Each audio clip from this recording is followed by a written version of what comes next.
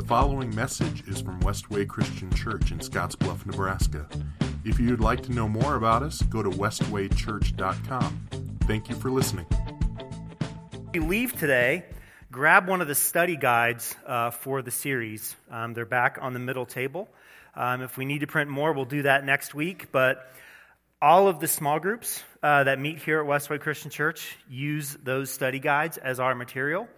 It's a great way for us to just be on the same page about what we're talking about, and I would really encourage you to take time to do that.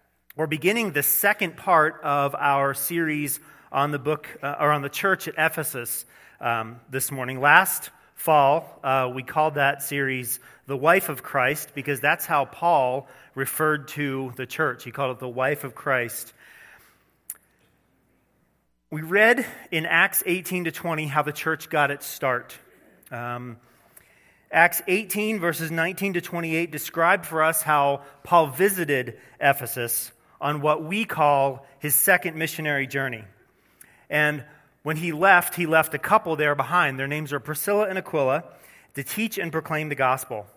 In the very next chapter, in Acts 19 through 20, verse 1, we read that Paul returned to Ephesus, where he stayed for 2 years, teaching in the lecture hall of Tyrannus. And there were lots of people, Jews and Gentiles alike, who were converted to Christianity through Paul's time there in Ephesus.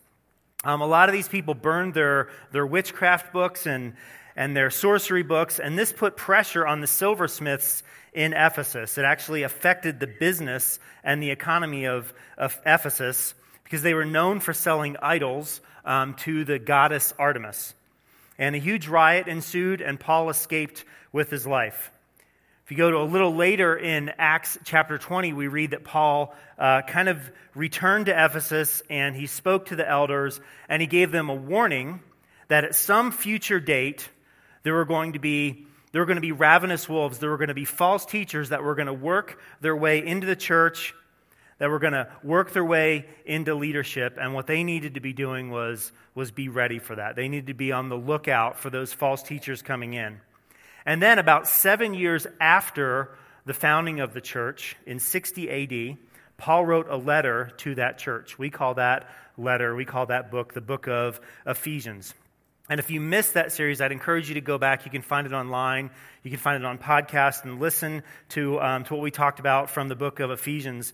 And what he did was he was reminding this church in Ephesus, not just of who they were in Christ, but he was telling them how their identity as a Christian, how that identity ought to demonstrate who God is. Ought to demonstrate how God loves to every person that they came into contact with. Well, what happened next? When we started off this series back in August, I said that we probably know more about the church at Ephesus than any other church because there's a lot of texts that talk about it. Well, author Warren Wiersbe, he used the word circus to describe the church at Ephesus.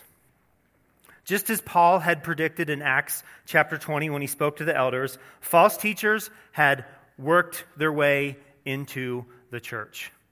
And some of those false teachers had become leaders within the church. They loved to spend their time in endless arguments, confusing people over meanings and definitions of words. They added to the law, telling people what they could eat, what they couldn't eat, telling people that they shouldn't get married. And a lot of these false teachers saw ministry as a means to making money. Rather than worshiping God with hands open in praise, they clung to arguments. They clung to anger. They clung to dissension within the church. And the women who attended the weekly gatherings, they flaunted their wealth and they drew attention to themselves whenever they came into the room. Their jewelry and their hairstyles were all about having people focus on them, not on God. And these church leaders, even the honorable ones, were disrespected by the people. There were slaves who flaunted their freedom in Christ simply because their masters were Christians, and they took advantage of that. The wealthy among the believers just pursued more money, and more money and more money. And as much as Wiersbe uses the word circus to describe the church in Ephesus at this point, she looked more like an adulteress of the world than a wife of Christ. And all of this information found its way to Paul. And his response was to write a few letters to the pastor at Ephesus. His name was Timothy. That's what we're going to read this morning. We're going to listen to the book of 1 Timothy be read over us. One of the things that I've noticed in my time as a Christian is every time I read a book of the Bible, regardless of how many times I read it, there are new things that God brings to my attention. Maybe you've noticed that as a Christian. But even more than reading, one of the things that I found is when I hear God's word read, I learn and understand more and different things about Scripture than what I had heard before. I was reminded actually of this this morning. I went to one of the small groups that meets upstairs, and Dee Miller said there's something about hearing God's word. Like I can read it, but I need God to inform me so that I understand what it is. And as soon as she said that, I was reminded of Romans 10:17. And Romans 10:17 says this: "So faith comes from hearing, that is, hearing the good news about Christ." I'm not sure what it actually is, other than the Holy Spirit. I'm not sure what exactly it is when I hear God's word, why that impacts my life. I think there's something spiritual taking place. I don't want to use the word magical because that's a bad word in the church. But I think they're at a deep level, God is at work through his word. And what I would encourage you to do today, like I'm going to do, when you hear this text read over you, read to you this morning, I would encourage you to take notes. What do you hear God saying to you? What are some things that stick out to you that you hadn't considered before? Because there is power in this. We're not just doing this because I didn't want to write a sermon today. We're not just doing this because this is a great filler for a series. We read God's word weekly in our gathering because we believe it has power. And that's not me talking, that's what it says about itself. There is something to that, and I've experienced that power. And my guess is for the Christians that are in the room, we have experienced that same power when we hear God's word. So I would encourage you to listen to God's word, to hear what it says. I'm going to start off, I'm going to read 1 Timothy chapter 1. This letter is from Paul, an apostle of Christ Jesus, appointed by the command of God, our Savior, and Christ Jesus, who gives us hope. I'm writing to Timothy, my true son in the faith. May God the Father and Christ Jesus our Lord give you grace, mercy, and peace. When I left for Macedonia, I urged you to stay there in Ephesus and stop those whose teaching is contrary to the truth. Don't let them waste their time in endless discussion of myths and spiritual pedigrees. These things only lead to meaningless speculations which don't help people live a life of faith in God. The purpose of my instruction is that all believers will be filled with love that comes from a pure heart, a clear conscience, and genuine faith. But some people have missed the whole point. They've turned away from these things and spend their time in meaningless discussions. They want to be known as teachers of the law of Moses, but they don't even know what they're talking about, even though they speak so confidently. For we know the law is good when used correctly. For the law was not intended for people who do what is right. It is for people who are lawless and rebellious, who are ungodly and sinful, who consider nothing sacred and defile what is holy, who kill their father or mother or commit other murders. The law is for people who are sexually immoral, or who practice homosexuality, or are slave traders, liars, promise breakers, or who do anything else that contradicts the wholesome teaching that comes from the glorious good news entrusted to me by our blessed God. I thank Christ Jesus our Lord, who's given me strength to do his work. He considered me trustworthy and appointed me to serve him, even though I used to blaspheme the name of Christ. In my insolence, I persecuted his people, but God had mercy on me because I did it in ignorance and unbelief. Oh, how generous and gracious our Lord was. He filled me with the faith and the love that comes from Christ Jesus. This is a trustworthy saying, and everyone should accept it. Christ Jesus came into the world to save sinners, and I am the worst of them all. But God had mercy on me so that Christ Jesus could use me as a prime example of his great patience with even the worst sinners. Then others will realize that they too can believe in him and receive eternal life. All honor and glory to God forever and ever. He is the eternal King, the unseen one who never dies. He alone is God. Amen. Timothy, my son, here are my instructions for you, based on the prophetic words spoken about you earlier. May they help you fight well in the Lord's battles. Cling to your faith in Christ and keep your conscience clear. For some people have deliberately violated their consciences. As a result, their faith has been shipwrecked. Hymenaeus and Alexander are two examples. I threw them out and even handed them over to Satan so that they might learn not to blaspheme God. I urge you, first of all, to pray for all people. Ask God to help them, intercede on their behalf, and give thanks for them. Pray this way for kings and all who are in authority, so that we can live peaceful and quiet lives marked by godliness and dignity. This is good and pleases God our Savior, who wants everyone to be saved and to understand the truth. For there is one God and one mediator who can reconcile God and humanity, the man Jesus Christ. He gave his life to purchase freedom for everyone. This is the message God gave to the world at just the right time. And I have been chosen as a preacher and apostle to teach the Gentiles this message about faith and truth. I'm not exaggerating, just telling the truth. In every place of worship, I want men to pray with holy hands lifted up to God, free from anger and controversy. And I want women to be modest in their appearance. They should wear decent and appropriate clothing and not draw attention to themselves by the way they fix their hair or by wearing gold or pearls or expensive clothes. For women who claim to be devoted to God should make themselves attractive by the good things they do. Women should learn quietly and submissively. I do not let women teach men or have authority over them. Let them listen quietly.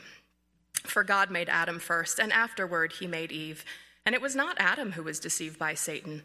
The woman was deceived, and sin was the result.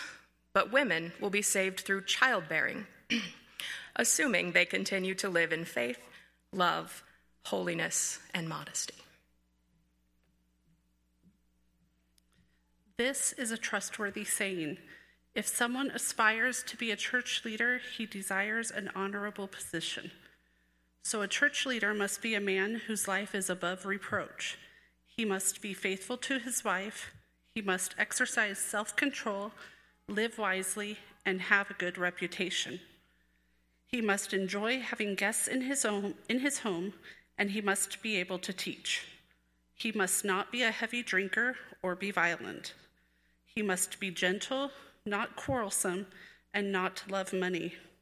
He must manage his own family well, having children who respect and obey him. For if a man cannot manage his own household, how can he take care of God's church? A church leader must not be a new believer, because he might become proud and the devil would cause him to fall. Also, people outside the church must speak well of him, so that he will not be disgraced and fall into the devil's trap. In the same way, deacons must be well respected and have integrity. They must not be heavy drinkers or dishonest with money. They must be committed to the mystery of the faith now revealed and must live with a clear conscience. Before they are appointed as deacons, let them be closely examined. If they pass the test, then let them serve as deacons. In the same way, their wives must be respected and must not slander others. They must exercise self-control and be faithful in everything they do. A deacon must be faithful to his wife, and he must manage his children and household well. Those who do well as deacons will be rewarded with respect from others and will have increased confidence in their faith in Christ Jesus. I am writing these things to you now, even though I hope to be with you soon, so that if I am delayed, you will know how people must conduct themselves in the household of God. This is the church of the living God, which is the pillar and foundation of the truth. Without question, this is the great mystery of our faith. Christ was revealed in a human body and vindicated by the Spirit. He was seen by angels and announced to the nations. He was believed in throughout the world and taken to heaven in glory.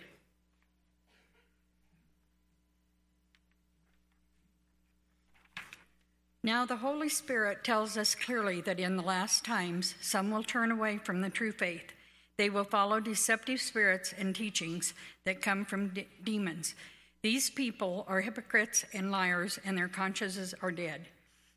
They will say it is wrong to be married and wrong to eat certain foods, but God created those foods to be eaten with thanks by faithful people who know the truth. Since everything God created is good, we should not reject any of it, but receive it with thanks, for we know it is made acceptable by the word of God and prayer.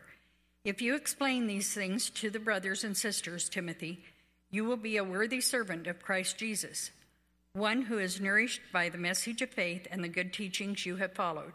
Do not waste time arguing over godless ideas and old wives' tales. Instead, train yourselves to be godly. Physical training is good, but training for godliness is much better, promising benefits in this life and in the life to come. This is a trustworthy saying, and everyone should accept it. This is why we work hard and continue to struggle, for our hope is in the living God, who is the Savior of all people and particularly of all believers. Teach these things and insist that everyone learn them. Don't let anyone think less of you because you are young. Be an example to all believers in what you say, in the way you live, in your love, your faith, and your purity. Until I get there, focus on reading the scriptures to the church, encouraging the believers and teaching them. Do not neglect the spiritual gift you received through the prophecy spoken over you when the elders of the church laid their hands on you. Give your complete attention to these matters. Throw yourself into your tasks so that everyone will see your progress. Keep a close watch on how you live and on your teachings. Stay true to what is right for the sake of your own salvation and the salvation of those who hear you. Never speak harshly to an older man, but appeal to him respectfully as you would to your own father. Talk to younger men as you would to your own brothers. Treat older women as you would your mother, and treat younger women with all purity as you would your own sisters. Take care of any widow who has no one else to care for her. But if she has children or grandchildren, their first responsibility is to show godliness at home and repay their parents by taking care of them. This is something that pleases God. Now a true widow, a woman who is truly alone in this world, has placed her hope in God. She prays night and day, asking God for his help. But the widow who lives only for pleasure is spiritually dead, even while she lives. Give these instructions to the church so that no one will be open to criticism. But those who won't care for their relatives, especially those in their own household, have denied the true faith. Such people are worse than unbelievers. A widow who is put on the list for support must be a woman who is at least 60 years old and was faithful to her husband. She must be well respected by everyone because of the good she has done. Has she brought up her children well? Has she been kind to strangers and served other believers humbly? Has she helped those who are in trouble? Has she always been ready to do good? The younger widows should not be on the list because their physical desires will overpower their devotion to Christ, and they will want to remarry. Then they would be guilty of breaking their previous pledge. And if they are on the list, they will learn to be lazy and will spend their time gossiping from house to house, meddling in other people's business, and talking about things they shouldn't. So I advise these younger widows to marry again, have children, and take care of their own homes. Then the enemy will not be able to say anything against them. For I am afraid that some of them have already gone astray and now follow Satan. If a woman who is a believer has relatives who are widows, she must take care of them and not put the responsibility on the church. Then the church can care for the widows who are truly alone. Elders who do their work well should be respected and paid well, especially those who work hard at both preaching and teaching. For the scripture says, "You must not muzzle an ox to keep it from eating as it treads out the grain." And in another place, those who work deserve their pay. Do not listen to an accusation against an elder unless it is confirmed by 2 or 3 witnesses. Those who sin should be reprimanded in front of the whole church. This will serve as a strong warning to others. I solemnly command you in the presence of God and Christ Jesus and the highest angels to obey these instructions without taking sides or showing favoritism to anyone. Never be in a hurry about appointing a church leader. Do not share in the sins of others. Keep yourself pure. Don't drink only water. You ought to drink a little wine for the sake of your stomach because you are sick so often. Remember, the sins of some people are obvious, leading them to certain judgment, but there are others whose sins will not be revealed until later. In the same way, the good deeds of some people are obvious, and the good deeds done in secret will someday come to light.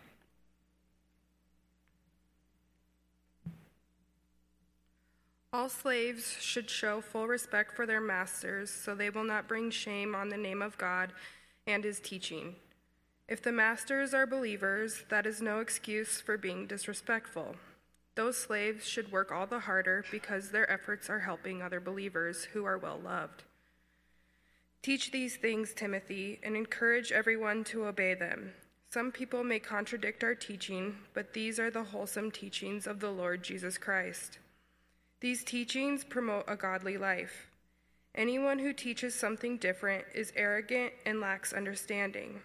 Such a person has an unhealthy desire to quibble over the meaning of words. This stirs up arguments ending in jealousy, division, slander, and evil suspicions. These people always cause trouble. Their minds are corrupt, and they have turned their backs on the truth. To them, a show of godliness is just a way to become wealthy. Yet true godliness with contentment is itself great wealth. After all, we brought nothing with us when we came into the world, and we can't take anything with us when we leave it. So if we have enough food and clothing, let us be content. But people who long to be rich fall into temptation and are trapped by many foolish and harmful desires that plunge them into ruin and destruction. For the love of money is the root of all kinds of evil.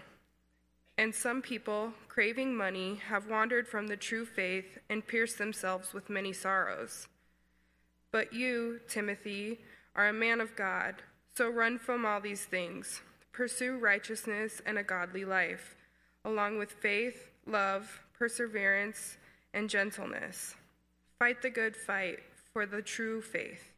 Hold tightly to the eternal life to which God has called you, which you have declared so well before many witnesses. And I charge you before God, who gives life to all, and before Jesus Christ, who gave a good testimony before Pontius Pilate, that you obey this command without wavering. Then no one can find fault with you from now until our Lord Jesus Christ comes again. For at just the right time, Christ will be revealed from heaven by the blessed and only Almighty God, the King of all kings and Lord of all lords. He alone can never die, and he lives in light so brilliant that no human can approach him. No human eye has ever seen him, nor ever will. All honor and power to him forever. Amen. Teach those who are rich in this world not to be proud and not to trust in their money, which is so unreliable. Their trust should be in God, who richly gives us all we need for our enjoyment. Tell them to use their money to do good. They should be rich in good works and generous to those in need, always being ready to share with others. By doing this, they will be storing up their treasure as a good foundation for the future, so that they may experience true life. Timothy, Guard what God has entrusted to you. Avoid godless, foolish discussions with those who oppose you with their so-called knowledge. Some people have wandered from the faith by following such foolishness. May God's grace be with you all. So over the next few months here at Westway Christian Church, we're going to be spending our time reading through and discussing these letters. The next 6 weeks look like 1 Timothy, and then we'll get into 2 Timothy. And our agenda in going through these particular books, these letters, is so that we would know and understand how godly leaders lead in the midst of challenges and hardships that take place within the church. We want to be a faithful bride of Christ. And as a church that wants to be faithful, we take our cues, we take our understandings of what faithfulness looks like, not from our culture around us, but we take what faithfulness looks like from this book. Now, my hunch is anytime we read a letter like 1 Timothy, there are things that we hear that immediately, like, we begin to be uncomfortable. They set us on edge because we're not used to hearing things like the words that we heard Paul write to 1 Timothy. And I want you to know, I'm going to do very little to ease that tension for you, except to say this. There are things that says that doesn't mean what you think it says. And I would encourage you, when you hear God's word, just as a general rule, it may not mean what you think it says. So allow that tension to build. And don't just hear things in there that sound offensive to our 21st century ears and just write it off. We've talked about this before. We've talked about this often. A really good practice to do is when I read Scripture and I see something that offends me, what I probably ought to do is press in a little bit so I can understand what it is that's trying to be said. There are going to be a few times over the course of this series where you're going to think that I'm coming off a little strong in this text through these words. This is deeply personal for me. When I read 1 and 2 Timothy or Titus, the other pastoral letter, when I read these letters, these are deeply personal because several years ago we were a part of a church that was indeed a circus. And if the church at Ephesus seems circus-like, the church that we were a part of was a fiasco on the circus scale. We saw leaders who manipulated other leaders. We saw leaders who didn't do godly things. Biblical instructions of confrontation were ignored within the church. And after a period of time, we left. And that church continued to struggle until it finally closed. And now, that church is a mosque. That's like some Old Testament type judgment on churches that are not biblical, that are not scriptural. God takes his bride serious. He takes what we do together as a church seriously. God's not playing when it comes to his church. But we're not just going to be talking about the church. What we want to do is we want to confront our own sinful tendencies to ignore what God says. We want to understand how our sinful tendencies contribute to a dysfunctional church. We want to understand how our sinful tendencies help make a church a circus when it ought not be a circus. We're going to do this a chapter at a time, and I would encourage you to get into a small group. Again, those study guides are in the back. I would encourage you to get into a small group and go through this letter with us and see what God has for us during this series. Let's pray. God, thank you for your word. Thank you that we don't have to try and figure out how we're supposed to function as a church. We don't have to trust ourselves in that. We can turn to your word I pray that we would take the study of this text, just like we study any biblical text, seriously. That when we are bothered by it, we would consider why we're bothered by it. We would ask ourselves, why does this text make me feel this way? What is it in me that you are confronting right now through your word? What do I need to do differently? God, I pray that we would be a church that's not a circus. That we would be a church that loves one another, that loves others, that functions well, that serves you honorably. And it's in your Son's name that we pray. Amen.